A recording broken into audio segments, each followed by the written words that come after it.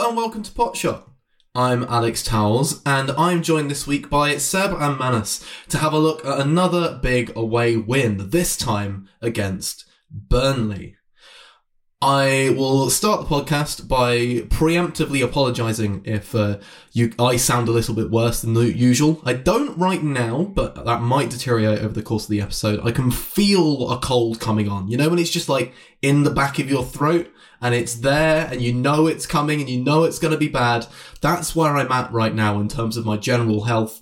So hopefully my voice stays intact for the duration of the podcast. I make no promises and apologise if it doesn't. It's genuinely the worst feeling in the world. Like, that feeling when you know a cold's coming on is, for me, worse than the cold itself. I'm not having fun. With that in mind, the potshot question for today is, what is your go-to remedy for if you're feeling under the weather? Be it comfort food or literal medicine or something else. Seb, what do you normally do if you're feeling a bit ill? I've never thought about this. I suppose I just take the relevant medicine, lay in bed and watch a film or something. Like, I don't think there's much else I can do in that situation. Fair enough. Manus?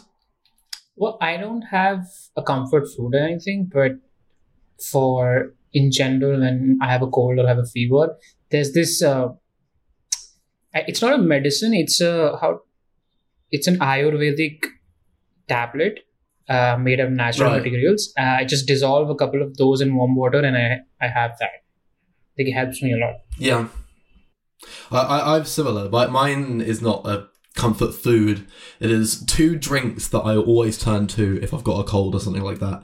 The first is Berocca, which is I'm going to be naming brands. If these brands want to sponsor us, they can do so, but they're not currently. The first is Berocca, which is like it's like a vitamin tablet that you drop in a drink, and then you drink that at the start of the day, and it does two things according to like its little label. Firstly, it's got loads of vitamins in it, which will just help generally, and secondly, the vitamins it's got in it help you to make the most out of food that you eat. Like, any nutrients you put in your body for the rest of the day will, in theory, work better. You'll get more out of them because you had a Berocca at the start of the day. And the second thing is Lucozade Energy Original. I got put on this when I had COVID in 2021. I was chatting to a mate who recommended that I get some Lucozade Original, and it's not the nicest stuff in the world. It's not the nicest drink in the world. I don't drink it when I'm not ill, like just freely, casually. But for some reason, drinking Lucozade Original makes me feel better. Probably something to do with the caffeine and copious amounts of sugar. So I've got myself a bottle of Lucozade Original right now. I'll be sipping over the course of the episode. Had a Berocca earlier this morning, and I will be continuing that routine until I feel less bad. Speaking of feeling good, we won 5-0 at the weekend. That makes it 11 in the last 2 and 21 goals in the previous 5 games since coming back from our little winter break. Ødegaard opened the scoring with a lovely finish from the O-zone, as Manus has called it and other people have called it before. Saka made it 2 from the penalty spot after Trossard was fouled in the area by Lorenz Assignon. Our third came less than 90 seconds after half-time, Saka scoring his second with a trademark blasted finish into the roof of the net after Ødegaard slotted him through. Our fourth came from Trossard. Kiwior played the ball in after galloping down the left-hand side. Havertz got tackled and Leo finished it off. But Kai would get another chance, sneaking in behind the Burnley backline to receive a throw-in from Kiwior, nutmegging Delcroix and calmly slotting past Trafford with an assertiveness that was very nice to see, given how uncertain he's been in front of goal, quite famously, during the last, well, I'd say just during his Arsenal tenure, but he was famous for it at Chelsea as well. The comfortable scoreline allowed Arteta to bring off some important players as well, with Saka, Rice, Trossard and Havertz all being brought off with an eye to Porto in midweek. So tomorrow, if you're listening to this on Tuesday when we first put it out. let's start where the game started, with Ødegaard scoring for Arsenal. Is it an absolutely incredible finish? Manus, I know you want to wax lyrical about it, so I'll just wind you up and set you off. Yeah, I mean, I've gotten so used to him scoring from there that every time the ball comes to him on that cutback or just like bouncing very nicely and like all excited. I think Martinelli didn't mean to send the cross to him. I think he played it behind and it just bounces. I felt like the ball sort of slightly got stuck inside his body, but just like he just whips his foot around and finds just the right gap between the defenders to put it in the bottom corner. It was so pleasing to watch. And I mean, it's 4 minutes and you see that sort of finish. Even the celebrations were like kind of muted, that, you know, we're going to win. Like the guys know that we're going to beat them. I mean, it's incredible watching Ødegaard play for football right now.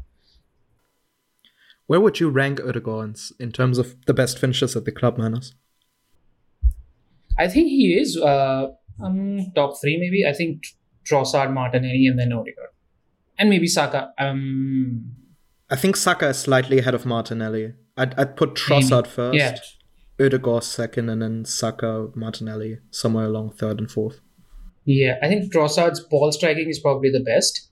Yeah, like he's just got the best balance when he's striking through a ball. But yeah, this finish and this performance from Ødegaard are like emblematic of how good he's been recently.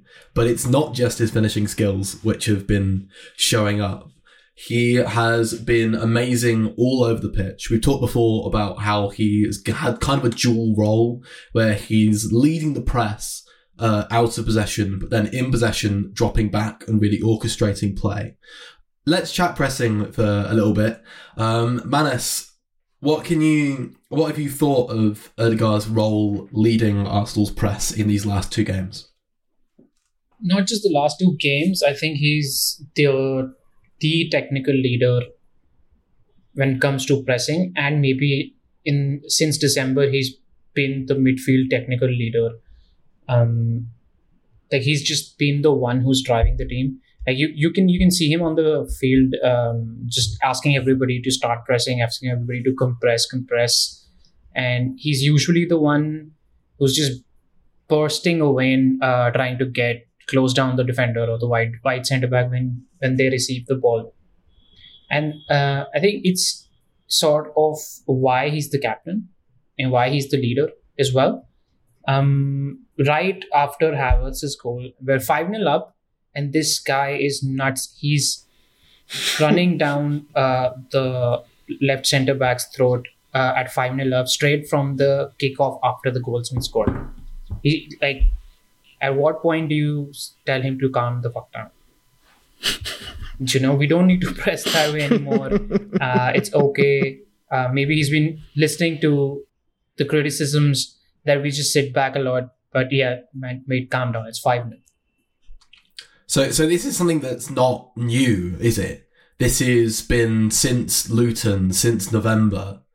It's just that in December it was stuttering and not producing the results, perhaps because we weren't quite as fluid as we needed to be, perhaps because we were knackered, perhaps because the ball just didn't go in the goal. But now the ball is very much going into the goal, and it's showing Ødegaard to be absolutely incredible.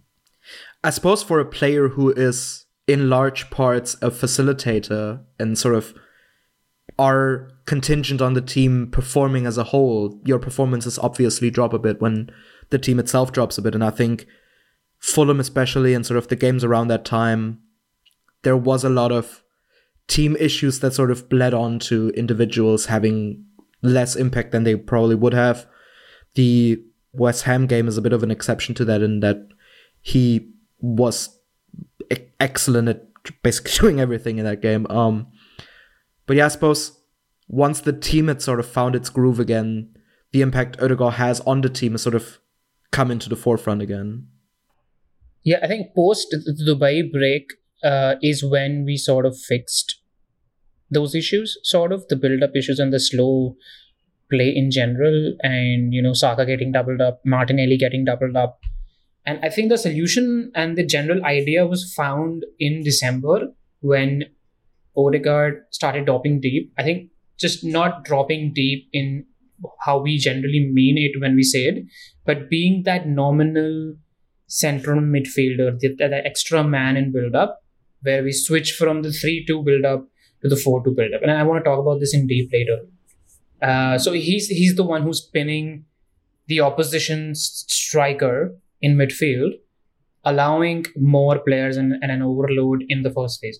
So I think it's sort of like those ideas sort of come together after posted the pipe break, and we sort of, I think, if there were any fitness issues, those get resolved too. I think during that break, we've just looked more fit and better conditioned than how at least the last two teams that we played. So, as we mentioned, a major contributing factor to our form in the last few games has been that we've been leaning on Odegaard a lot. He runs everything out of possession, in possession. He is the man for Arsenal right now. But then when Arteta was looking to bring players off at the end of this Burnley game, when everything was wrapped up and everything was fine, Odegaard still stayed on the pitch. Even when White, Saka, guys that normally don't come off at all, came off. Even when we were resting these big players, really important players, Odegaard is so important that he doesn't come off even when we're 4-0 up. So I suppose my worry is, are we going to run him into the ground? Are we asking him to do too much? I don't think so, because I think he's played the fourth highest minutes in the Premier League so far for us. I've just got the numbers here, right? So I don't think this is a problem. So Rice came off, Saka came off. They are in the top 3 for minutes played, so makes sense. White came off because he's been nursing an injury and maybe he needs more rest. And Martinelli came off later. So I think instead of, so it's more of a deal of you don't want to remove everybody from the front line and disrupt the rhythm a lot, and less of maybe we're running into the ground. I think his minutes are fine right now.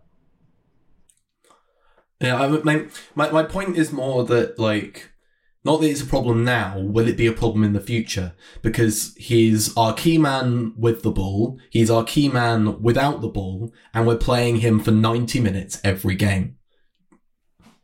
Surely at some point that's gonna, unless he's just magically gonna stay fit forever, surely at some point we need someone who can take some of the load off him, either by reducing his role or by replacing him on the pitch.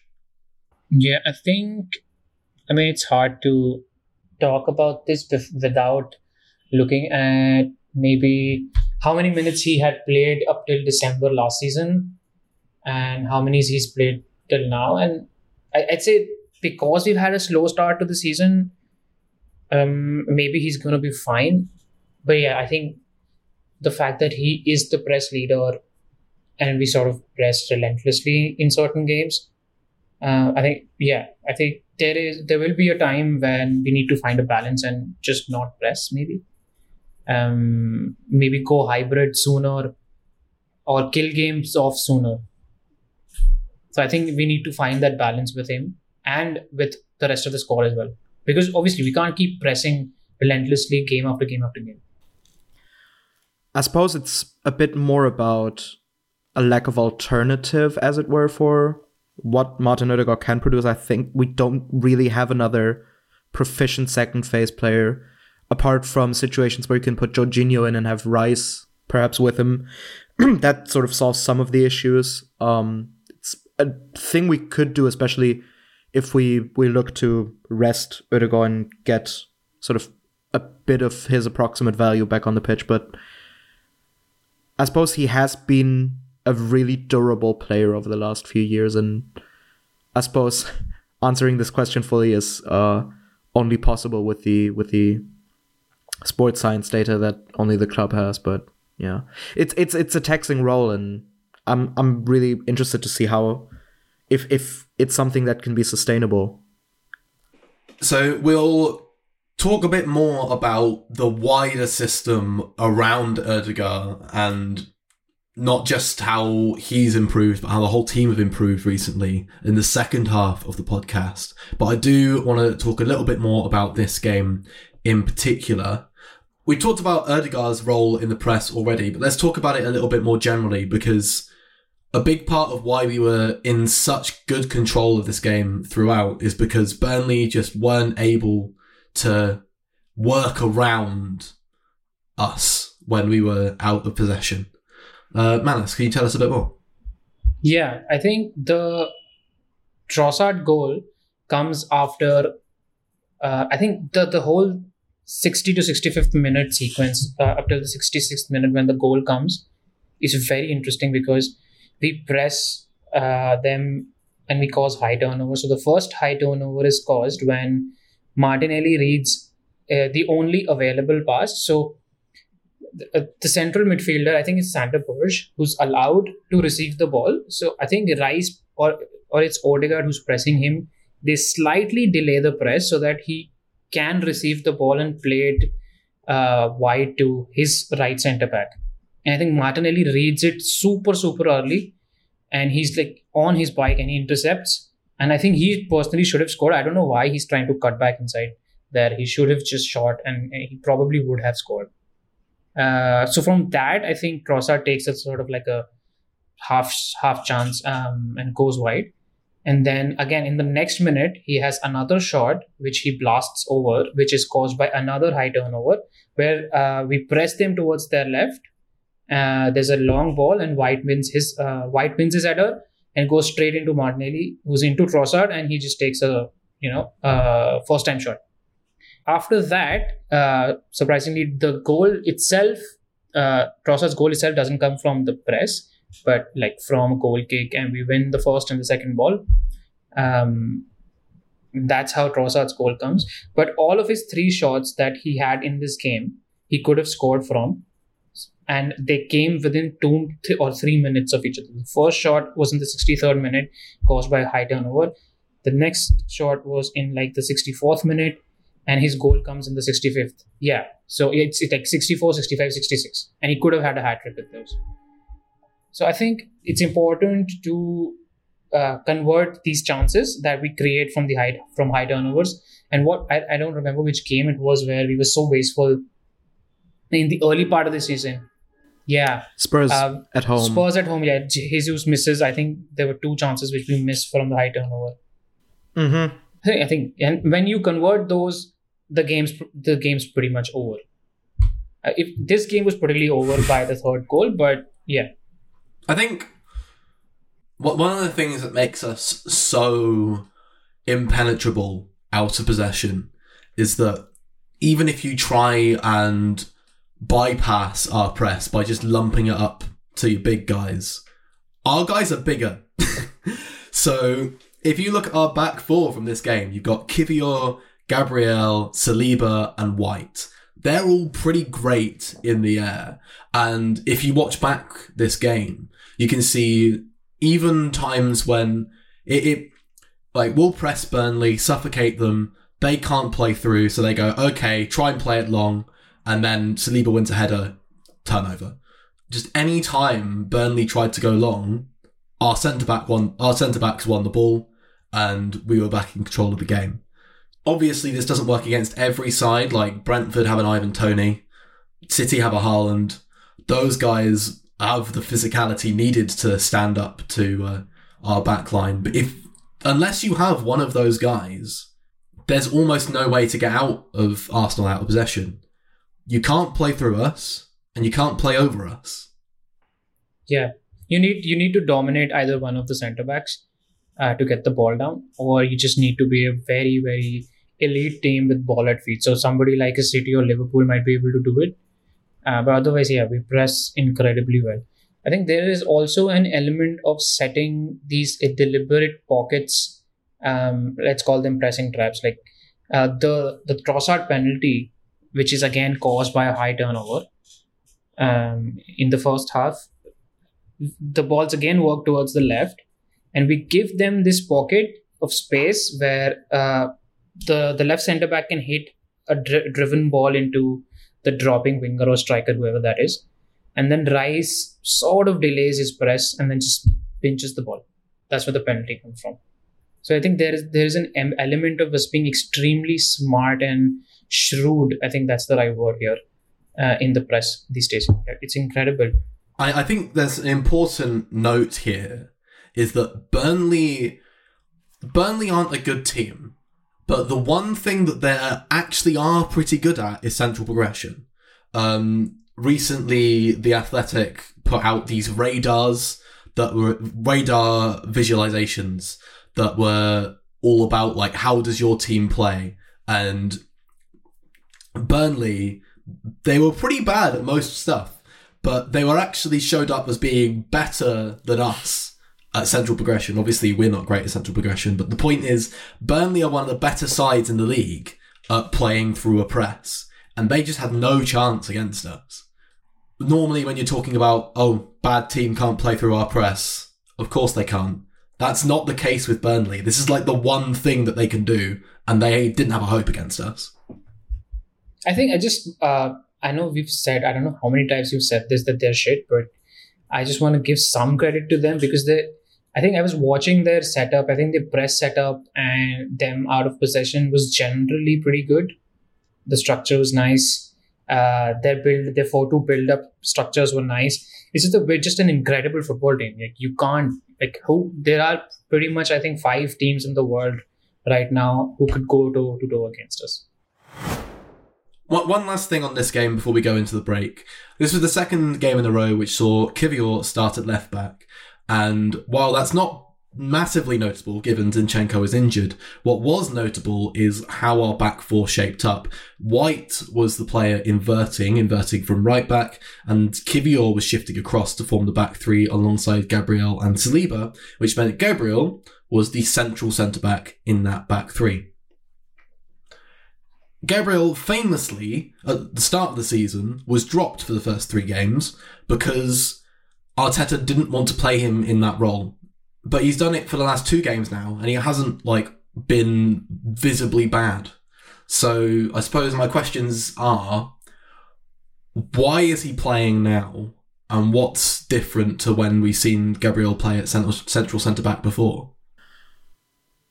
I suppose these are 2 very distinct circumstances. I think currently the virtue of playing this way is maximizing Kivior at left back, considering having him in the back three sort of playing right around the same role Ben White usually plays, gets the best out of his specific skill set and gets him into areas where he's most comfortable in, as well as having the guy who is most comfortable inverting Son Zinchenko in the role, sort of maximizing that way. And the natural consequence of that is Gabriel moving into central centre-back, just the way it shapes out. There's a lot of positives there. Kivior, B, White, and another sort of positive that isn't talked about enough, in my opinion at least, is the way we're able to sort of exploit Saliba's carrying qualities and getting him into more advanced positions, which is something that worked quite well in those last few games. With Gabriel specifically, I think he's done well in the games he's played there.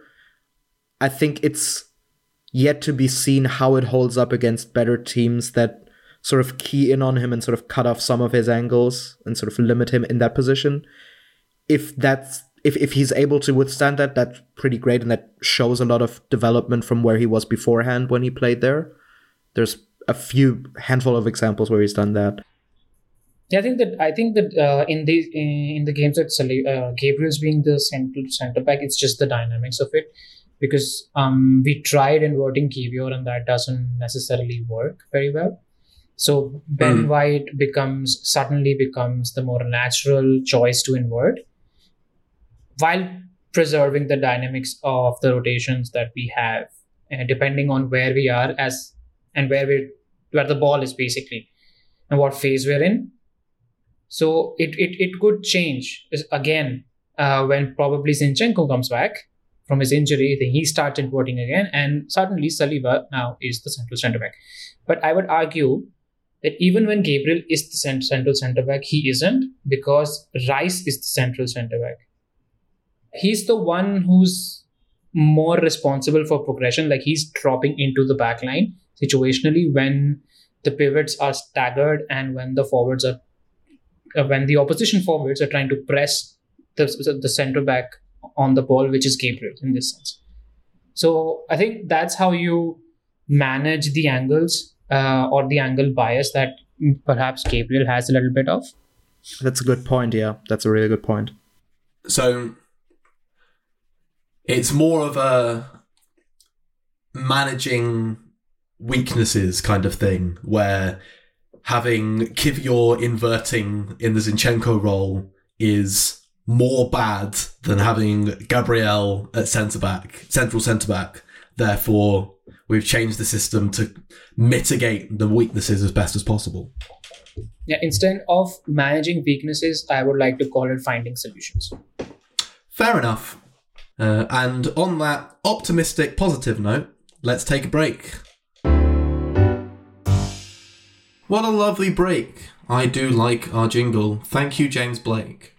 So, we're going to spend the second half of this podcast taking a bit of a wider look, because obviously we're in pretty good run of form, and it would be incredibly easy for us to sit here and get overexcited and say things like, we are clearly the best team in the league. What other team in the league scores 21 goals in 5 games? We're ridiculous. We're going to win the league at a canter. We're going to go on a City run, winning 15 games in a row.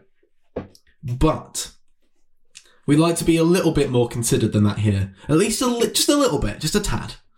So we want to talk about a few of the systematic changes and if they are going to work through the rest of the season. So let's first up talk about the system or systems we've used since coming back from Doha. We've seen 2 main systems since Doha. We've seen the one that was played against Liverpool with the 4-4-2, kind of 4-2-4 kind of thing, with Ødegaard and Havertz as a front two and a true double pivot of Jorginho and Rice, where Ødegaard and Havertz in possession will drop in to form a midfield box, and then Gabriel, Martinelli and Saka are tasked with doing the running into the back line. And then we've seen the system that was been used to such great effect in the last 2 games, where we've had Kivior playing at left back, Ben White inverting to form a double pivot, Ødegaard both being the primary second phase progressor and leading the press at the same time, with Trossard up top and Havertz playing so well, pushing beyond him. First off, let's talk about the flexibility that they've got here, because the fact that we can play distinctly different systems against different opponents and look so comfortable playing both is a real feather in our cap. Manas, can you tell us a bit more about the flexibility of the Arsenal game plans? Yeah, I think all of this stems from the coach having a very clear vision and philosophy of how he wants to play the game. Because without having a very clear set of fundamentals of football, it's hard to, one, build your squad, and secondly, hard to actually compete consistently throughout this league. Do you guys remember when Emery came in? He said that I want the team to be a chameleon team, and he was playing. Who's our central midfielder that? Lucas Torreira, number 10. Torreira. He was playing number 10. He was sort of playing as a false 9-ish, high 10. I think Emery lost his mind towards the end. So I think what Arteta has done is actually made this team a true chameleon team by developing the Arsenal platform, as I may call it. It's basically it's just your set of fundamentals. It's your philosophy. It's basically you go to school. These players go to school for 1 week between games. They learn the fundamentals of Arteta football. They learn the platform. And if you pick anybody out of a lineup and say, if you pick Trossard and you tell him that you're going to play right centre back, he's not going to do it as well as Saliba, but he will know where to stand, or sort of like he can imagine where the ball will come from, or he can move in and out of position. And now you go and watch the last 2 games and see how the rotations function. You can call the rotations out before the ball is played into the player. You know how they'll move. One player moves, the other reacts, and so on and so forth. It's hard to play against. So I think post-December, what's happened is Arteta has realized the teams sort of figured us out. Having a static bunch of 5 players between the lines in the last line is difficult to do because we don't have the central midfielders currently or the centre backs willing to play those passes, especially when the spaces are very small. So what he's done is try to create dynamism in the team and that's where we're at our best. So you overload in the first phase, you drop one of the 8s, then you move together as a team into the second phase. You invert one of your fullbacks, and you push that dropping 8 back into position. And when you do it consistently through movements and dynamics, you start to free your players. The opposition needs to move around. You need to decompress the block. We've talked about this in various sports. You either decompress laterally, you decompress horizontally. So I think that's what the platform is. So now what you can do is you can take out Jesus. You can play Trossard as a false 9. If you're going against a team who are very, very good in the press, like a City or Liverpool, you can play Havertz as a 9, and you can lump it forward when you can't build up. Or when Zinchenko is injured, you tried to invert Kiwior, but he's not so good. So what do? You invert White, who's slightly better on the ball. You maintain all the dynamics. Inverting White, what it does is sort of free Saka as well, because now there's a confusion for the left winger whether to stay narrow or stay wide. Right? Not everybody wants to play a deep block. Not every team wants to play a deep block. So if you're not, and if you are here to play football, we're going to take you apart because we can plug and play these players anywhere we want. So I think that is what the fundamental is. Like that's what's changed, and that's what's pleasing. It's just exciting to see where we go from here. So, do you think this has always been the goal then, to play like this since the start of the season? Or do you think Arteta's been trying different solutions, trying to find solutions, and then landed on something that works really well? Yeah, I think this is basically part of finding a solution. So you have your the platform is ready, right? And now you can place whatever blocks you want, however you want. Your build, whatever you're building on top of the platform may look slightly different, might function slightly different, but essentially you can plug parts in and out to create different solutions. But there's also a deeper strategy, and I don't want to get into it in this podcast, but we also as a strategy, I think in this club, what we've done is we've also exploited the margins very, very finely, very, very well. The set pieces, the throw-ins, just like all of those things that nobody pays attention to. So because you've got 1 week to prepare for Arsenal from your last game, you're not wasting 2 days preparing for set pieces. But you kind of need to. But we've been training set pieces for the last 2 years, right? So that's where we can create marginal gains. It's not even marginal anymore. We've scored the most set piece goals, I don't know. It's not marginal when it bails you out of trouble time after time after time. And I think what the fundamental thing here as well is the merit of having a coach that you believe in terms of his methodology, and keeping him around long enough so he can instill those same principles to a point. Like, if you constantly churn through different managers and have them install some of his principles, but not all of them, you just end up in this cycle that teams like Manchester United have been in for ages, where nobody had the time to sort of properly construct a coherent thing. And I think that's a large reason why we see that our low block is as good as it is, our mid block is as good, as well organized as it is, our press is as organized as it is, and it is also as variable as it is, right? Like, we can chop and change and use different systems within our pressing structure in accordance to how the opposition team plays. Same thing goes for in possession. We found a group of multifaceted players that are able to fulfill different roles, and as opposed to last season where we didn't see it as much, we are starting to see solutions based on getting the best out of those individual players. Where in last year we did still see Kieran Tierney play at left back and having to invert into midfield in positions he's not comfortable in, having Rob Holding try and replicate the Saliba role. We are now seeing Arteta being at a point where he's comfortable changing dynamics slightly to get the best players into best positions. That's emblematic with the wide inversions.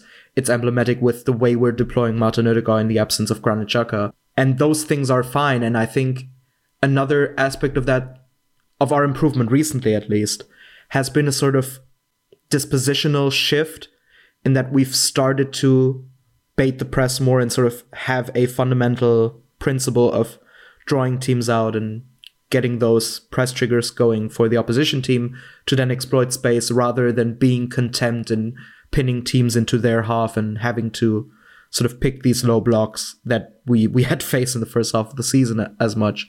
Which then also goes to the improvement the wingers have had over the recent weeks, where we are affording them more space in behind. We're also getting them into positions where they are inside more. That's a space thing in the disposition we're currently employing, as well as what Manis has also said, finding rotations that get them into those positions to exploit their best qualities. It's also emblematic in how we're using the central forwards. Now I think we found something really good in Trossard and Kai Havertz together. Those two have a really, really good understanding with one another, are able to relate with one another. When one drops, the other goes, and so on. They found themselves something that works, that gets the best out of Havertz as well. I think the last two games are some of his best yet. And it's a sort of holistic goal of finding solutions within the, for years, trained principles we have ourselves, and using those to maximize the players we have in the squad and getting the best out of them. And I think we're doing a really good job of that, especially in those 2 weeks where we had time and space to sort of gain clarity on where we are. And I think that had gone a long way in finding solutions for the problems we've had. And Seb, I remember when we chatted during the Doha break and then immediately afterwards when we were talking to Abel Meteros. And that's one of the big things that you talked about, is how we need to find a way of getting our best players in the best positions for them. So the fact that we've been able to do that consistently in these last two games, and even in the Liverpool game as well, is a very, very positive sign. But to play devil's advocate for a second, these last two games have been against two poor teams in poor form. And we got games against some better teams coming up, particularly Porto and Newcastle, our next two games.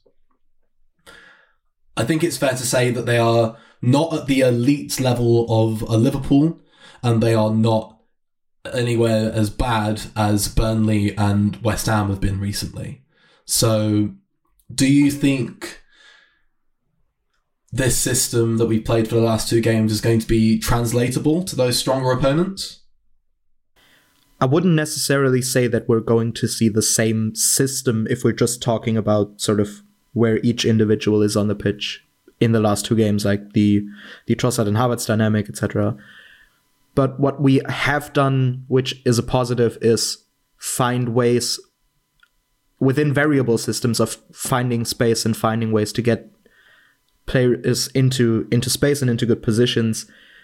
And I think evidence of that has come in the Liverpool game, where we did play in exceptional opposition, but we did use those press baiting principles to find space and find situations to get Martinelli and Saka into good positions, and use Havertz's qualities in good ways, and use Jorginho in a role that suits him, that gets good things out of Declan Rice. And it's not necessarily about finding a one-way fix on getting everyone into their best positions, but recognizing their qualities and platforming them as such, as you have balance in the team and have players that work with one another in spaces they're comfortable in, right?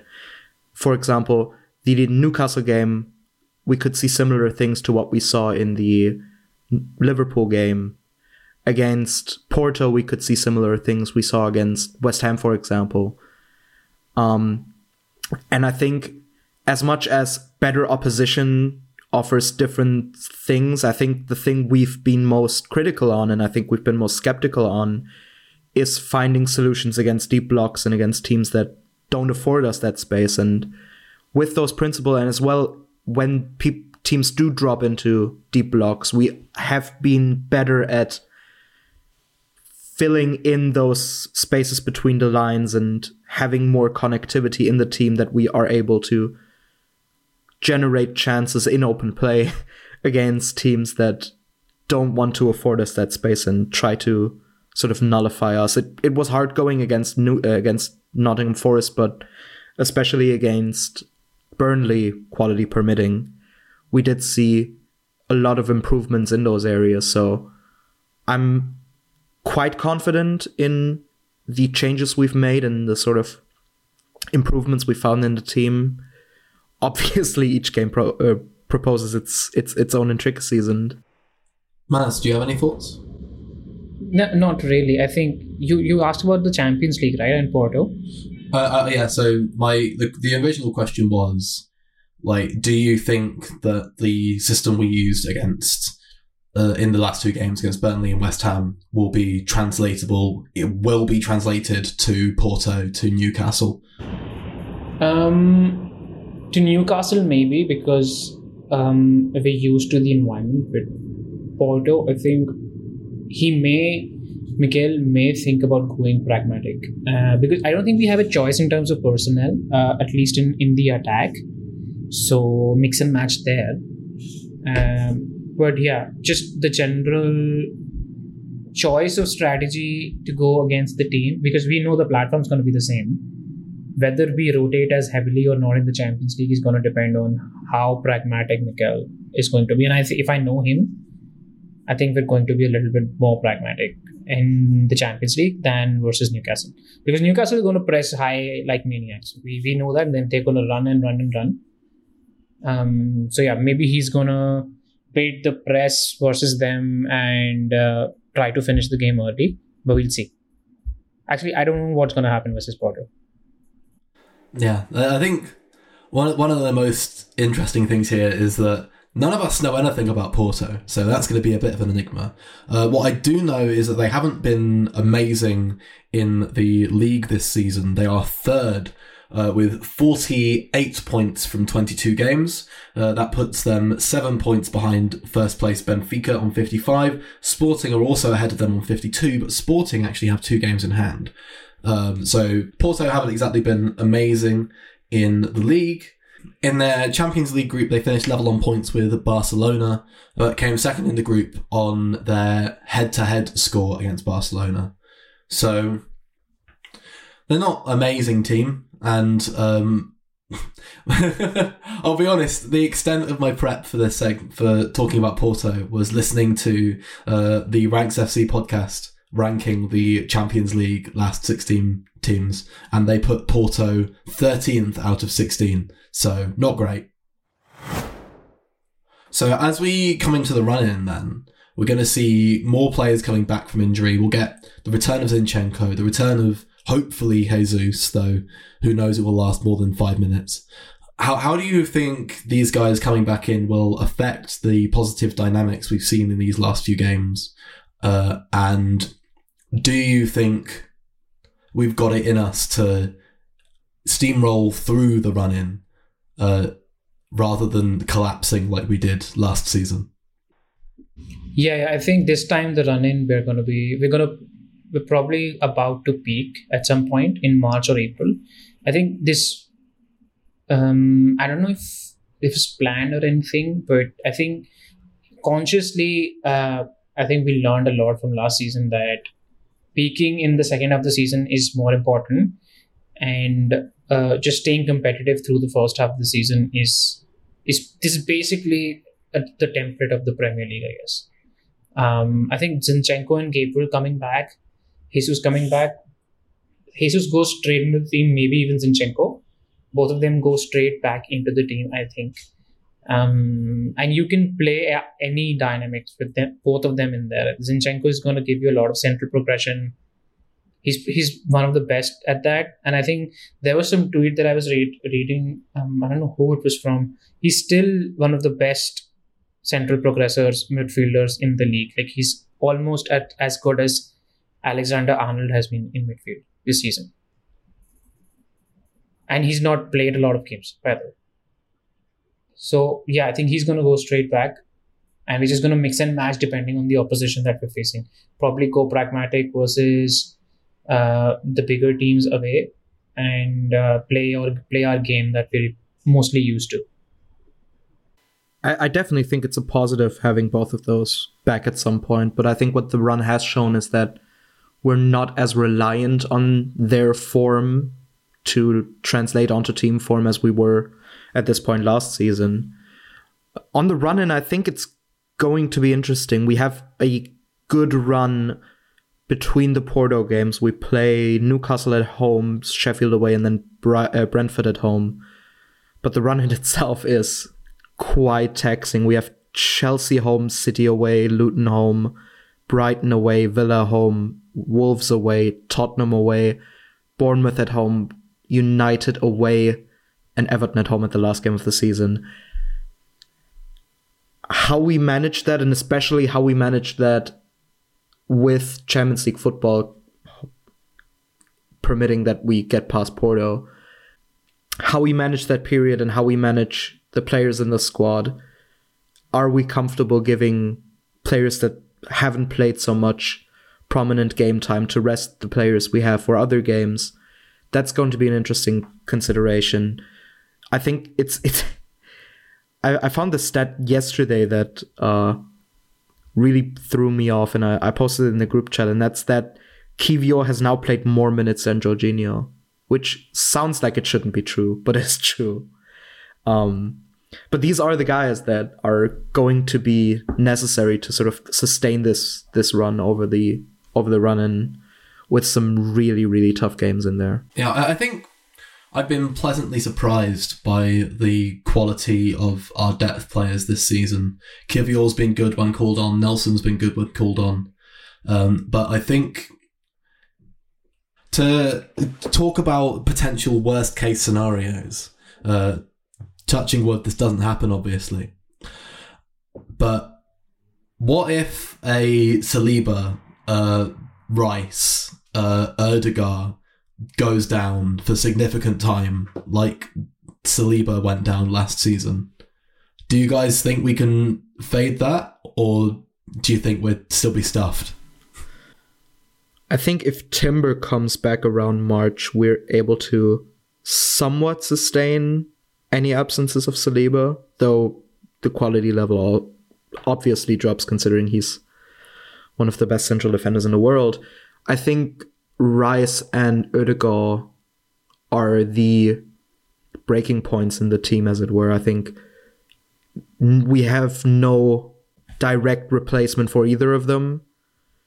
And in case either of them goes, there's a lot of things that would need to be switched around or done differently to get any sort of, to replace their value in any way. And I think it's those two on which the season hinges most of all. Rice, you're able to sort of rotate him at points with Jorginho in games where you're not looking to press as intensively to leave Jorginho in like one-on-one situations or anything. But Ødegaard especially is someone who's just not replaceable at the current moment, especially if someone like Fabio Vieira is still either injured or not showing what he's sort of capable of. Yeah, I think we still have a single point of failures in the squad. Saliba, I think it may affect us. I even think if Gabriel gets injured, we might have an issue, but then we have Kiwior who can play there at least, right? But who's gonna replace Saliba? Who's gonna replace Rice? Maybe you can like replace Rice in the aggregate, in the sense that you play a consistent pivot instead of a staggered pivot. You play a more flatter pivot to stay the same and have the same rest defense capabilities. But then again, there's no replacing Odegaard. Maybe if Kiwior's back, not Kiwior, what's his name? Maybe Vieira's back, and with him and with ESR, maybe you can replace Odegaard slightly, but then you've got to rethink the press dynamics. And we're also then going back to the point of having to rely on players who are notoriously unreliable, especially in terms of fitness. Still single point of failures in the squad, but I think we're going to be fine as long as we manage their minutes. I think that's the most important part, and that is the lesson to be learned from last season. I know we were speaking about this earlier. Last season, I think De Bruyne played about 2,400 minutes, and Odegaard has already played 1,900 minutes this season. So there you go, right? So we need ESR and Vieira to start taking some minutes off of Odegaard, at least in games where we've already won. That's where the problems with our current systems is because we've built this team around Odegaard. So I think he is the most undroppable player in the team. Like, it doesn't matter if we're playing, like, say we were still in the FA Cup and we got drawn against a League 2 side. Odegaard would still play that match because he's that vital to our system. And I think that's the worry for me going into the run-in, and that's the big difference between us and City still, is that City, for the first half of the season, at varying points, they didn't have De Bruyne and they didn't have Haaland, and they were able to... I'm not claiming they were as good as they were in the back end of last season, of course not, but they were able to maintain touching distance with top of the league to the point where they are now, third with a game in hand and only 2 points off the top, is that right? 3 points off top. Yeah, so 3 points off top with a game in hand. On City, before you finish that, on City, I'd say their point of failure is Rodri and not De Bruyne. Yeah. And Rodri played like 3,000 minutes or something last season. That was ridiculous. Yeah, 3,200 minutes or so last season. And this season, when he was suspended and injured, I think for about a couple of weeks, they lost and dropped points every game. That he's their point of failure in that squad. So, yeah, let's just hope that our points of failure stay fit this season, unlike last season. Touch wood. On that note of checking ourselves before we get too excited, I think it's about time to end the podcast. We will be back next week discussing the Porto game and the Newcastle game in great detail as per usual. Thank you to Manas and Seb for joining me as always. Thank you to James Blake for making the music. You can find him on all good music platforms at JW Blake. If you want to find us, you can find us on Twitter at PotshotPod. If you want to find any of the crew, you can find their handles in the description. And I am trying to post more on Blue Sky as well because Twitter continues to suck. If you've enjoyed the show, please leave us a like and a review, or share the pod with your Arsenal friends. It does really make a big difference if you share the pod, share us around to get the word out. Get more people worrying about Arsenal tactics even when we're playing in good form. We'll be back next week. Thanks for listening. Cheers.